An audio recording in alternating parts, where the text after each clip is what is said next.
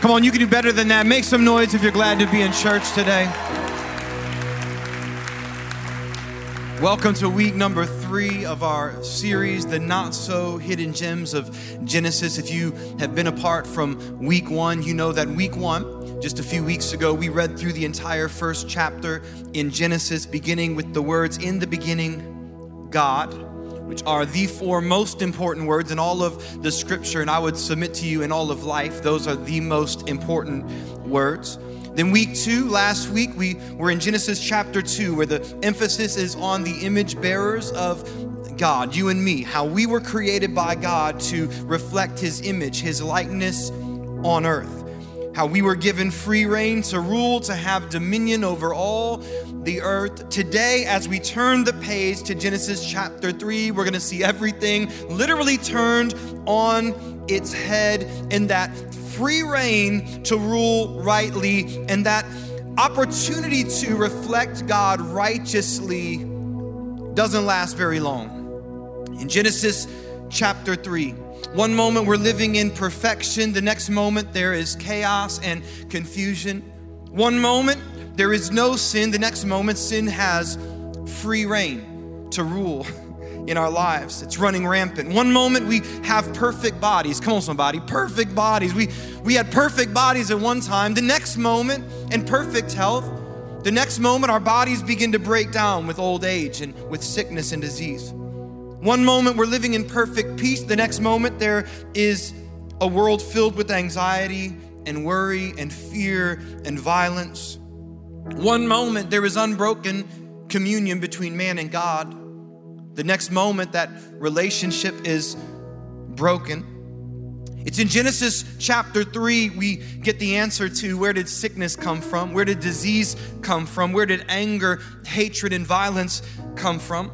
It's in Genesis chapter 3 we get the answer to why is there so much injustice in the world today? Why is everything spinning so wildly and rapidly out of control today?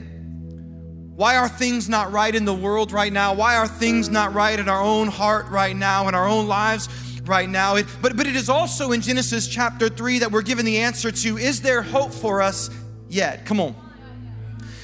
Is there hope for us yet? And if there is hope for us yet, where does our hope come from? What is our hope? Who is our hope? And can we ever get back to that place in the garden? Will we ever be restored again to God's original plan, His purpose, His desire, His intent, His design? So wherever you're joining us from today, in person, online, on television, if you're joining us from one of the hundreds of prisons tuned in from all across the nation right now, we welcome you. We welcome you. And as we welcome you, can we just welcome the Lord together? Lord Jesus, we give you honor and praise. We give you free reign to rule right here and now. Would you speak to us through your word? And would you give us eyes to see and ears to hear what your Holy Spirit wants to speak to your church today? In Jesus' name, everybody said, amen. Come on, could you honor Jesus one more time today? Genesis chapter 3. Week 1, I introduced you to the overall theme of Scripture. 4 words: creation, fall, redemption, restoration. You're going to see this theme played out throughout the Scripture from beginning to end. And where we are in this series today, in Genesis chapters 1 and chapters 2, we're given the story of creation. And I want you to notice how Genesis chapter 2 ends with these 5 words. And they felt no shame. Matter of fact, I want you to read this out loud with me right now. You ready? Say it out loud. And they felt no shame. That's because there is no reason for shame. In the beginning, God, that's how the story begins, and they felt no shame. This is how the story ends. And I'm not just talking about the Genesis chapter 2 story. I'm talking about we who belong to Christ from creation to new creation. Revelation 21, come on, where Jesus says, behold, I make all things new, and there will be no shame. Amen. You see, heaven it's more than a hope. Heaven for those who are in Christ is a guaranteed promise. and they felt no shame. This is how Genesis 2 ends. This is how the story ends for those who are in Christ. The fall, as recorded in Genesis chapter 3, establishes for us a most terrible dilemma that the entire rest of the scripture is written to address. And that's where we're picking up today. I would submit to you that apart from Genesis chapter 1 and those words, in the beginning God, there is no more important chapter in all the word than this chapter. It is in Genesis chapter 3 where we're given the key to life, the most important piece of information ever conveyed to humanity. And should you choose to ignore this chapter, your understanding of humanity will never be complete. Your understanding of the world will never be right. Your ability to make sense of life, a fool's errand. You cannot make sense of life apart from Genesis chapter 3. If you ignore Genesis chapter 3, your hope for the future is nothing more than a pipe dream apart from Genesis chapter 3. Now, this is the moment where it is recorded, the moment of man's rebellion against God. He who was made to reflect God rightly instead chooses to rebel against God's authority. And if there's a better definition for sin, I don't know what it would be than this, that sin is simply choosing to rebel against the authority of God. Sin is choosing anything but God, and there is consequence to sin. But what I love about this chapter is it's not just our rebellion that is recorded in this chapter. There is also within this same chapter the promise of one who will one day come to redeem and to restore a fallen humanity back to God. That there is in this same chapter the promise of one who will come to undo the corrosive impact of sin and to restore us to our innocence. And I love that God doesn't wait long to introduce us to this remedy. Matter of fact, as soon as sin is introduced to our story, the remedy for sin is given. And isn't that just like God? That at the moment of our greatest need, and in the midst of our greatest failure, and in the depth of our most abhorrent depravity, Jesus stands at the ready, not to condemn us for our sin, but to offer us a lifeline out of our sin. Isn't it just like God? That he would give us hope for our future in the midst of our depravity. This is the story of Genesis chapter 3. Arguably the most important chapter in all the Bible.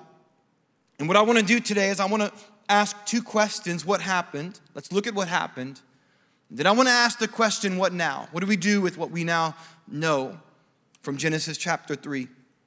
Let's read the first 7 verses. Now the serpent was more crafty than any of the wild animals the Lord God had made. He said to the woman, "Did God really say, 'You must not eat from any tree in the garden'?" The woman said to the serpent, "We may eat fruit from the trees in the garden, but God did say, 'You must not eat fruit from the tree that is in the middle of the garden, and you must not touch it, or you will die.'" "Well, you will not surely die," the serpent said to the woman, "for God knows that when you eat of it, your eyes will be opened, and you will be like God, knowing good and evil." When the woman saw that the fruit of the tree was good for food and pleasing to the eye, and also desirable for gaining wisdom, she took some and she ate it. She also gave some to her husband who was with her. Where was Adam? I just pointed that out. We love to blame Eve. He was right there. And he ate it too. Then the eyes of both of them were opened, and they realized that they were naked, so they sewed fig leaves together and made coverings for themselves. So what happened? Because one moment they're living without shame. The next moment they're sewing fig leaves together to hide their shame. One moment that they're living in the perfection of God's plan, God's promise. There's no sickness, no disease. They've never had a bad dream. They've never had reason to feel fear. They've never known anxiety or worry. They've never had a marital dispute. There's no anger. And all of that suddenly gets thrown out the window for a single piece of forbidden fruit. Like, what in the world? Can I get an amen? Like, what in the world? How could you possibly trade everything God's given you for one bite from a piece of forbidden fruit. And we're so quick to point the finger, but let me point out to you that this story of Adam and Eve is ultimately the story of us, and that we make this same trade all the time. All for a piece of forbidden fruit. How many marriages have been wrecked for one bite? How many reputations have been destroyed for one taste? How many families have been needlessly broken for one touch? How many promising futures have been permanently traded for the long-lasting pain of regret, remorse? Because we think we know better than God. And that so oftentimes the rules just don't apply to us, and we think it's worth it to compromise everything God's given us for a single taste of forbidden fruit. We're still living in Genesis chapter 3 today. And as much as we might have contempt for Adam and for Eve, they are but a reflection of you and me, and all they've really done is to show us what we would have done had we been given the same opportunity they were given. So let's unpack this terrible decision and understand how there is a quite predictable pattern when it comes to sin. A pattern that James chapter 1 verse 14 through 16 speaks directly to, where it says this: "But each person is tempted when they are dragged away by their own evil desire and enticed. Then after desire has conceived, it gives birth to sin, and sin, when it is full grown, gives birth to death. Do not be deceived." There is a pattern to sin. It is a most predictable pattern. And I'm going to do something I've almost never done before. I'm going to give you the first 5 fill-ins right now in rapid order. Come on, somebody. I hope you're ready. Come on, get those pens clicking. This is the pattern of sin. It begins with doubt that leads to deception, that fans the flames of desire, that prompts a decision that you will regret and that will lead to death. Come on, that was the fastest 5 fill-ins we've ever done in the history of our church.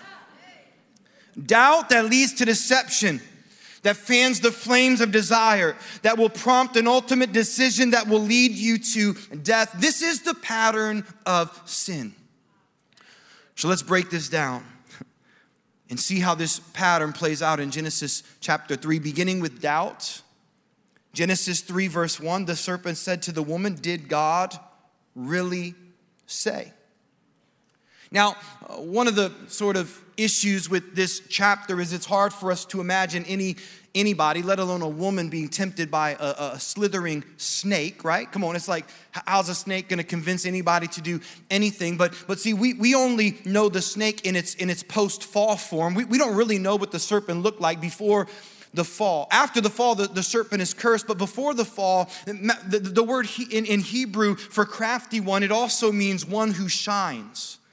There's reason to believe that the snake could have been one of the most beautiful creatures in all of creation. And it makes sense, right? Because Satan, before his fall from heaven, was the most beautiful worship leader in heaven. And it is unlikely that he's lost his taste for glitz and for glamour. It's why 2 Corinthians 11 tells us that Satan masquerades himself as an angel of light. He loves to dress himself up and look pretty. He loves to clothe himself in such a way, not to appear like God, but to appear as God. And so in whatever form the serpent is approaching this woman, what we know is the woman wasn't afraid of the serpent. She's engaged in conversation. It's just another day. And what the serpent does with Eve is what he does with us every single day. He gets Eve to question the word. Did God really say? Martin Luther said of Satan that no man is able to outwit the devil. He's been at it for thousands of years. He knows every trick in the book. Don't try to outwit him on your own. You're not going to win. Now, we know that we have authority over Satan by the power of the Spirit of God, but I want you to notice that in this moment, Eve is not relying on her God-given authority. She's leaning into her own personal intuition. And our personal intuition is no match for an enemy as crafty as this one. Another question might be this: why would God have allowed this conversation to take place in the first place? Like why would God give Satan access to the garden? And my best answer is I don't really know.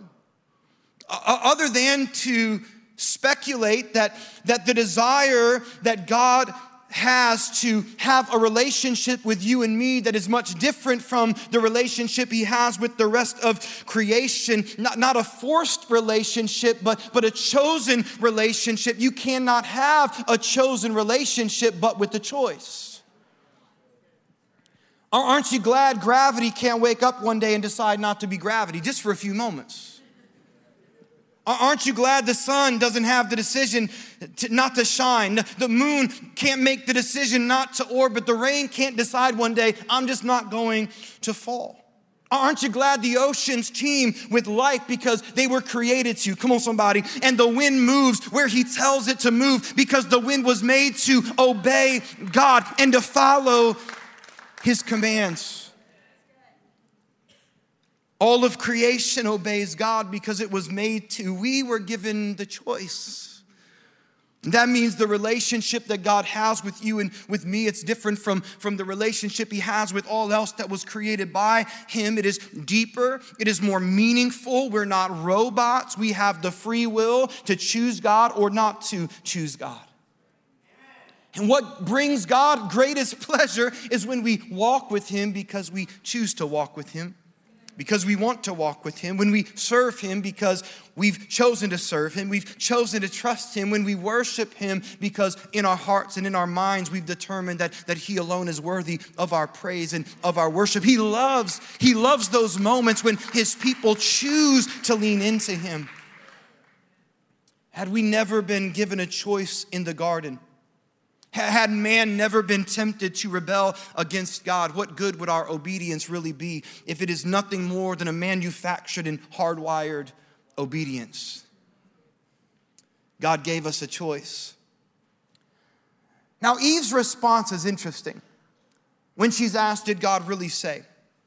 And it's quite subtle, but she does two things in this moment. In her answer, she actually adds to God's instruction, and she detracts from God's promise.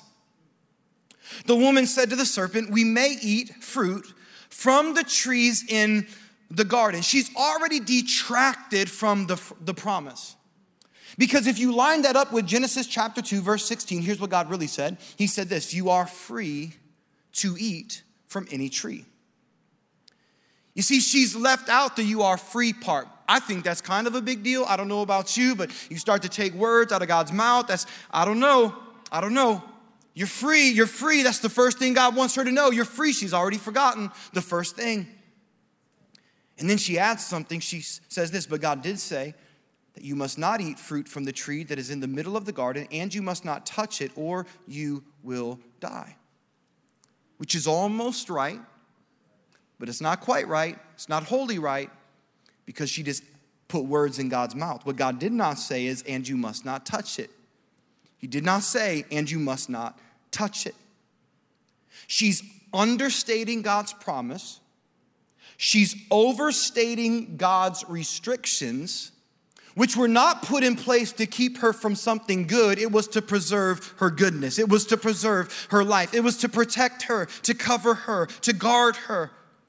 And I would just say this, church, the moment we begin to detract from what God has spoken, the moment we start to take away from what God has said and we start to put words in God's mouth, what we are doing is we are creating an image of God in our own minds that is not God, and we are constructing our own religion, and that religion will fail you. It will fail you. So she starts to doubt, did God really say? I'm not really sure that's what he meant. Maybe what he meant to say was this. And in her doubt, she opens the door to deception. And this is where the serpent strikes. You will not surely die. For God knows that when you eat of it, your eyes will be opened and you will be like God. in the moment of her mixed up reiteration of God's promise, the devil just comes out with a bold-faced lie. You will not die. See, you'd be just like God, and he's trying to keep you from being just like him. And in the midst of that deception, there are fan the flames of her desire to be like God. To be like God. It's really no different than what caused the devil to fall. He wanted to be like God, though who can be like God? Who is like the Lord our God? The one who sits enthroned on high, who stoops down to look on the heavens and on the earth. There is none like him. And yet the moment we think we can be just like him, not just a reflection of him, but just like him, and that desire begins to take root, watch out. Because here comes a decision that you will live to regret. When the woman saw that the fruit of the tree was good for food and pleasing to the eye and also desirable for gaining wisdom. I want to pause right here, and if you have your Bible open, I would love for you to just to make a little note in your Bible or use your message notes. But these are the three temptations that every single one of us must learn to overcome: possessions, pleasure, power. My pastor used to say this, Chad, if you're going to fall, it will likely be to girls, glory, or gold. I mean, just look at history. That'll tell you, right? It's not that girls are bad. It's just if you start to desire too many at one time, come on, any girl besides your wife, that's a bad day. It's not that having authority or power is wrong, but when you live for power, when you live for authority, how many of you have seen power corrupt? Some really intelligent, great people who start off, well, it's not that possessions are bad, but when your love for possessions, when your love for money outgrows your love for God and you start to live for that instead of living for God, there's a problem here.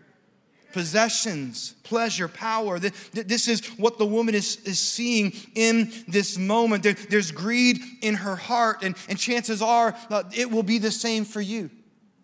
Your fall will likely be the result of one of these three things: your desire, your love for possessions, your love for pleasure, or your love for power. So she took some and she ate it. She also gave some to her husband who was with her, and he ate it. Now, I'm gonna speak to men for a moment, because in the book of Romans chapter 5, there is this passage, and I'm gonna read just the first three words right now, and then we'll pause. I'm going to give some commentary, then we'll finish this passage. But it says this: when Adam sinned.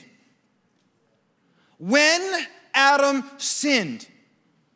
I'm not letting women off the hook here. I'm just saying, why is Adam the one who's being called out and not Eve? Why is Adam's name right here in this verse and not Eve's name? And the first thing I would say is because Adam was with her. Come on. He was with her. He was not off doing some godly thing all by himself while his wife was choosing to rebel against God. He was with her. But I think it goes even beyond that. I would submit to you that there is nothing less like God than a weak and passive man who lives without a backbone, with no real conviction to stand on, with no real desire to lead and to protect, while all the world around him is neck deep in sin and suffering. He's just standing idly by. God is nothing like that. Thank God that God didn't just stand by while we were neck deep in our sin and in our suffering, but that he would choose instead to step down deep into the mess and into the filth of our lives so he could bring us up and out. Besides that, Adam walked with God before he walked with Eve. He knew God before he knew Eve. He had a relationship with God before he had a relationship with Eve. And as wonderfully and beautiful as she must have been, Eve is no substitute for God. Eve is no substitute. I do wonder what it might have been had man not been so woefully passive, I imagine we may have gotten 1 or 2 chapters more, but likely not many more beyond that.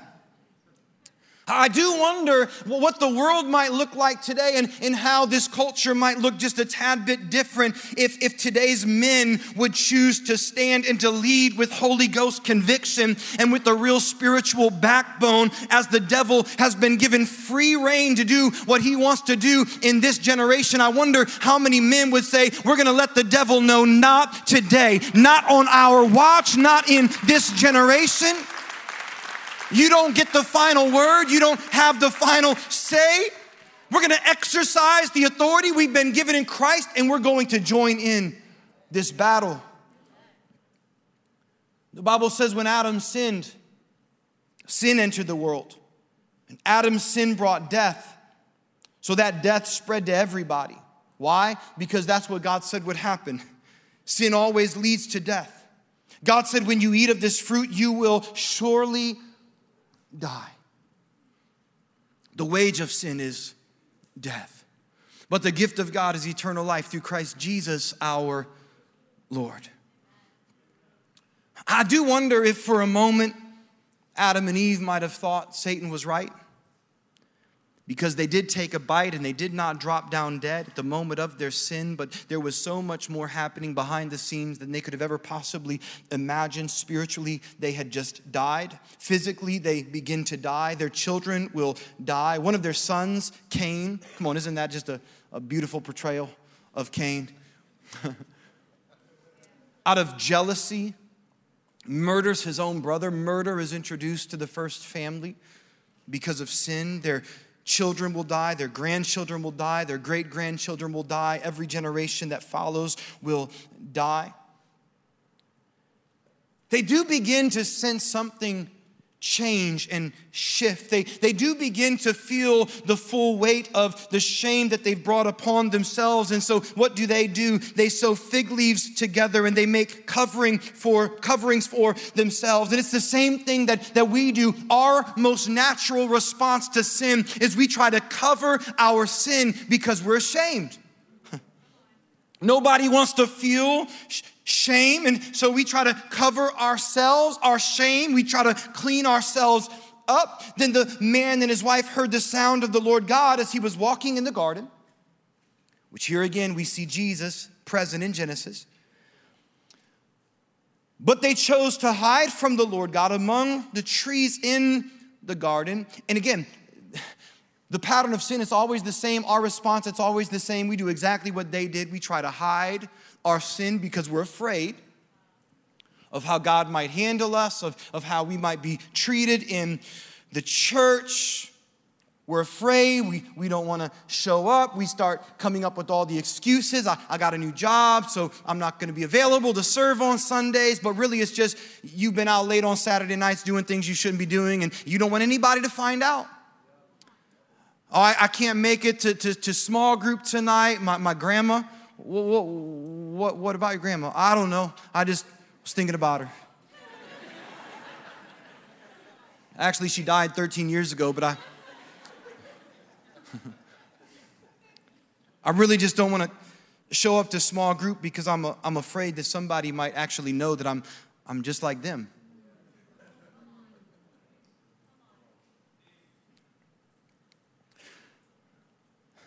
Then the man said to God, the woman you put here with me,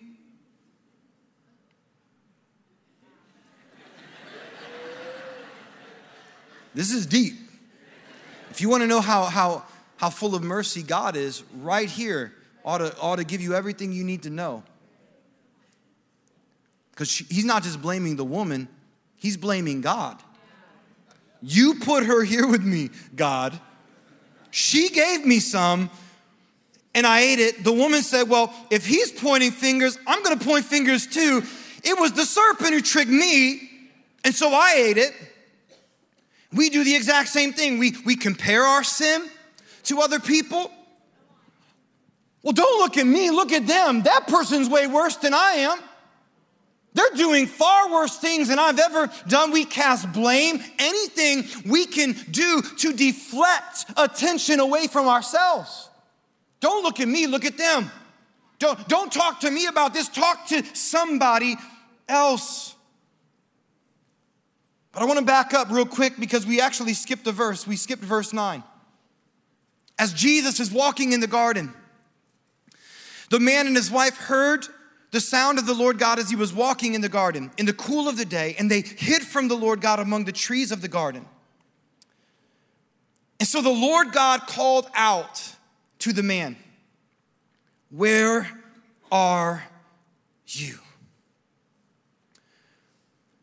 Church, this is so foundational to the Christian faith. This is what sets the Christian faith apart from every other world religion, because our faith doesn't start with how do we find God. Our faith begins with God coming down to look for you and for me. Come on, the big difference.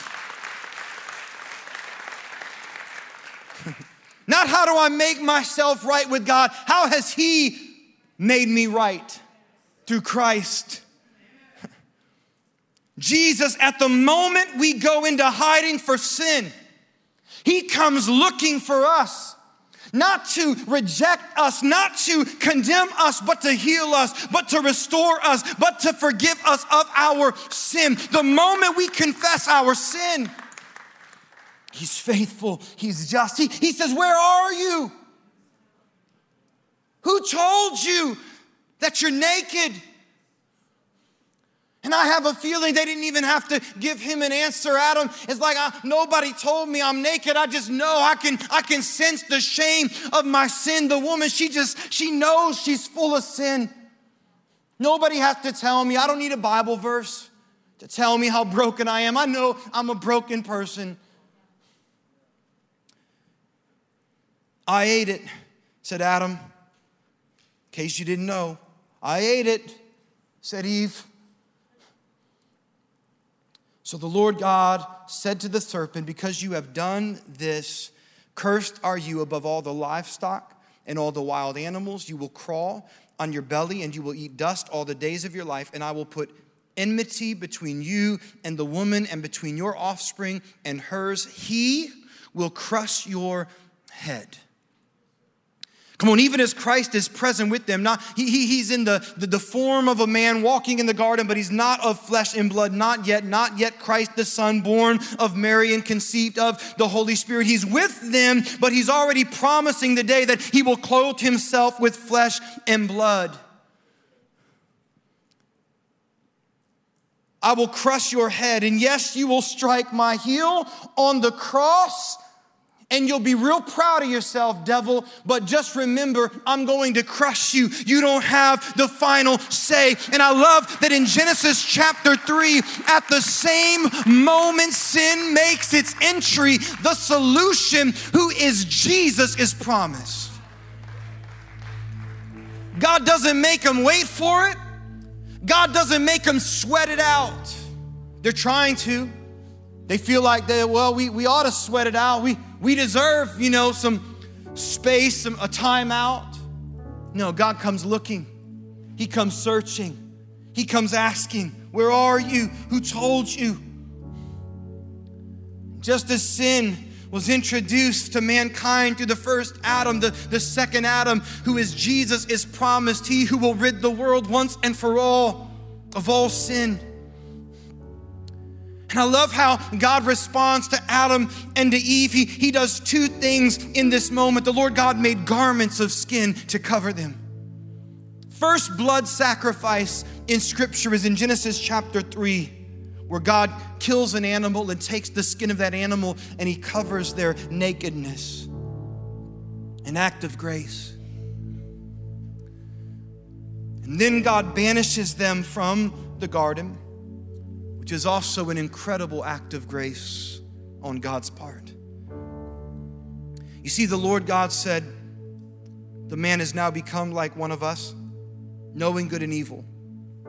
He must not be allowed to reach out his hand and take also from the tree of life and eat and live forever in his sin and with the full consequence of sin." So the Lord God banished him from the garden. He placed on the east side cherubim and a flaming sword flashing back and forth to guard the way to the tree of life. See, don't lose the heart of God in this moment. The Lord God banished them from the garden, not to keep them from the tree of life, everlasting life, but to guard their way to the tree of life. He's guarding their way to everlasting life. Not allowing them to be bound forever in their sin, not allowing them to forever be enslaved to their sin, but he's making way, the path to a life of freedom, of wholeness in Christ. And this is what the rest of the Bible is written to address. God literally making room, creating space for his redemptive plan in Christ to be fulfilled. Making sure the way to everlasting life. And you might say, well, what is the way? Jesus said it in John 14. He said, I am the way. I am the truth. I am the life. No one comes to the Father in heaven but through me.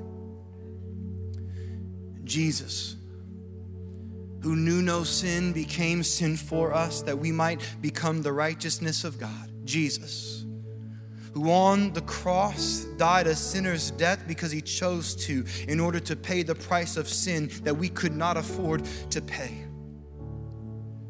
And just as that first blood sacrifice in Genesis 3 covered Adam's sin and shame and Eve's sin and shame in that moment, so the blood of Jesus on the cross covers our sin and shame forever. Come on, church.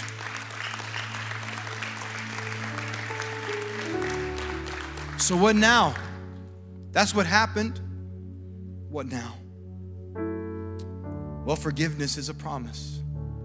Heaven is a promise to all who put their faith and hope and trust in Jesus. And just like Adam and Eve confessed, if we confess our sin, he is faithful and just, and he will forgive us our sins and cleanse us from all unrighteousness. If we declare with our mouths that Jesus is Lord and believe in our heart that God raised him from the dead, we will be saved. Why? Because everybody who calls on the name of Jesus will be saved. Because of the promise that God has given us. Because of how good God really is. Because of how full of mercy and grace and compassion God is. What did the fall accomplish? The fall made us lower than dirt. That's what the fall accomplished. Our sin makes us lower than dirt. I'll prove it to you. 2 Samuel chapter 6, David and his men are moving the Ark of the Covenant from Philistine territory back to Jerusalem.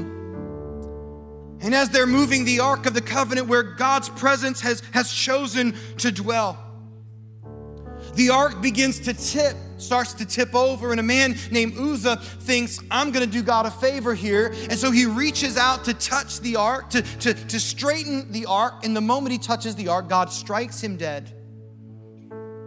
And even David is mad about this. He's like, come on, God, like, he was just trying to help you. But apparently, it would have been better for the Ark of the Covenant to touch the dirt than for the Ark of the Covenant to touch sinful man. Because where the holiness of God's presence dwells, there is no room for sin. The fall made us lower than dirt. So what did Jesus do? He put on dirt. He put on flesh and blood. He took our sin upon himself. And he made a way for us to not be low as dirt, but to be made right with God. And some of you, this is how you feel right now, lower than dirt. I've sinned so badly. I've done so much wrong. My mind is just filth. My heart is absolute garbage. But when God looks at you, he sees a person created to reflect his image and his likeness. He sees an opportunity for forgiveness and mercy and grace and peace and hope and love. He sees a purpose that he preordained for you before ever you took your first breath on earth. And the moment even you, who right now feel lower than dirt, the moment you confess your sin to him, he is faithful and he is just and he will forgive you. He will forgive you. So I'm going to ask you to do two things with me right now. When you walk through the doors, you should have received the elements for communion. I'm going to ask you to take the piece of bread off the top of that cup and hold that piece of bread in your hands. If you've been forgiven, this is a moment as we pray for you to simply thank him for salvation, for the promise of heaven. If you've not been forgiven, but you want to be forgiven, now is the time for you to put your faith and trust in Jesus, who when he took the bread and when he broke the cup, took the cup with his disciples in the upper room, he said, anytime now you do this from here on out, you do so in remembrance of me. That's what we're doing right now. So with that bread in hand, would you pray with me and say, Jesus, I need you. I trust you as Lord and Savior of my life. Forgive me of my sin. Cleanse me through and through. In Jesus' name. Would you eat the bread right now and say, thank you, Jesus. And with the cup in hand, would you hold that cup out and say, Jesus, this cup represents your blood that was poured out for me. Blood that covers all my sin. Just like that first sacrifice in the garden, so you chose to sacrifice yourself for me. But God, my faith also says this, that you did not stay dead. You rose out of the grave 3 days later. You are alive forevermore. And so not only do I ask you to forgive me of my sin, but would you fill me with your Holy Spirit? Would you raise me from death to life everlasting? In Jesus' name, everybody said, amen. Y'all drink the cup.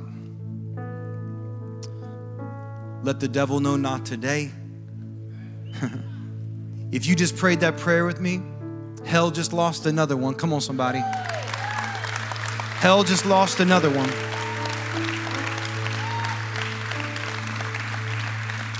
You just let the devil know, not today.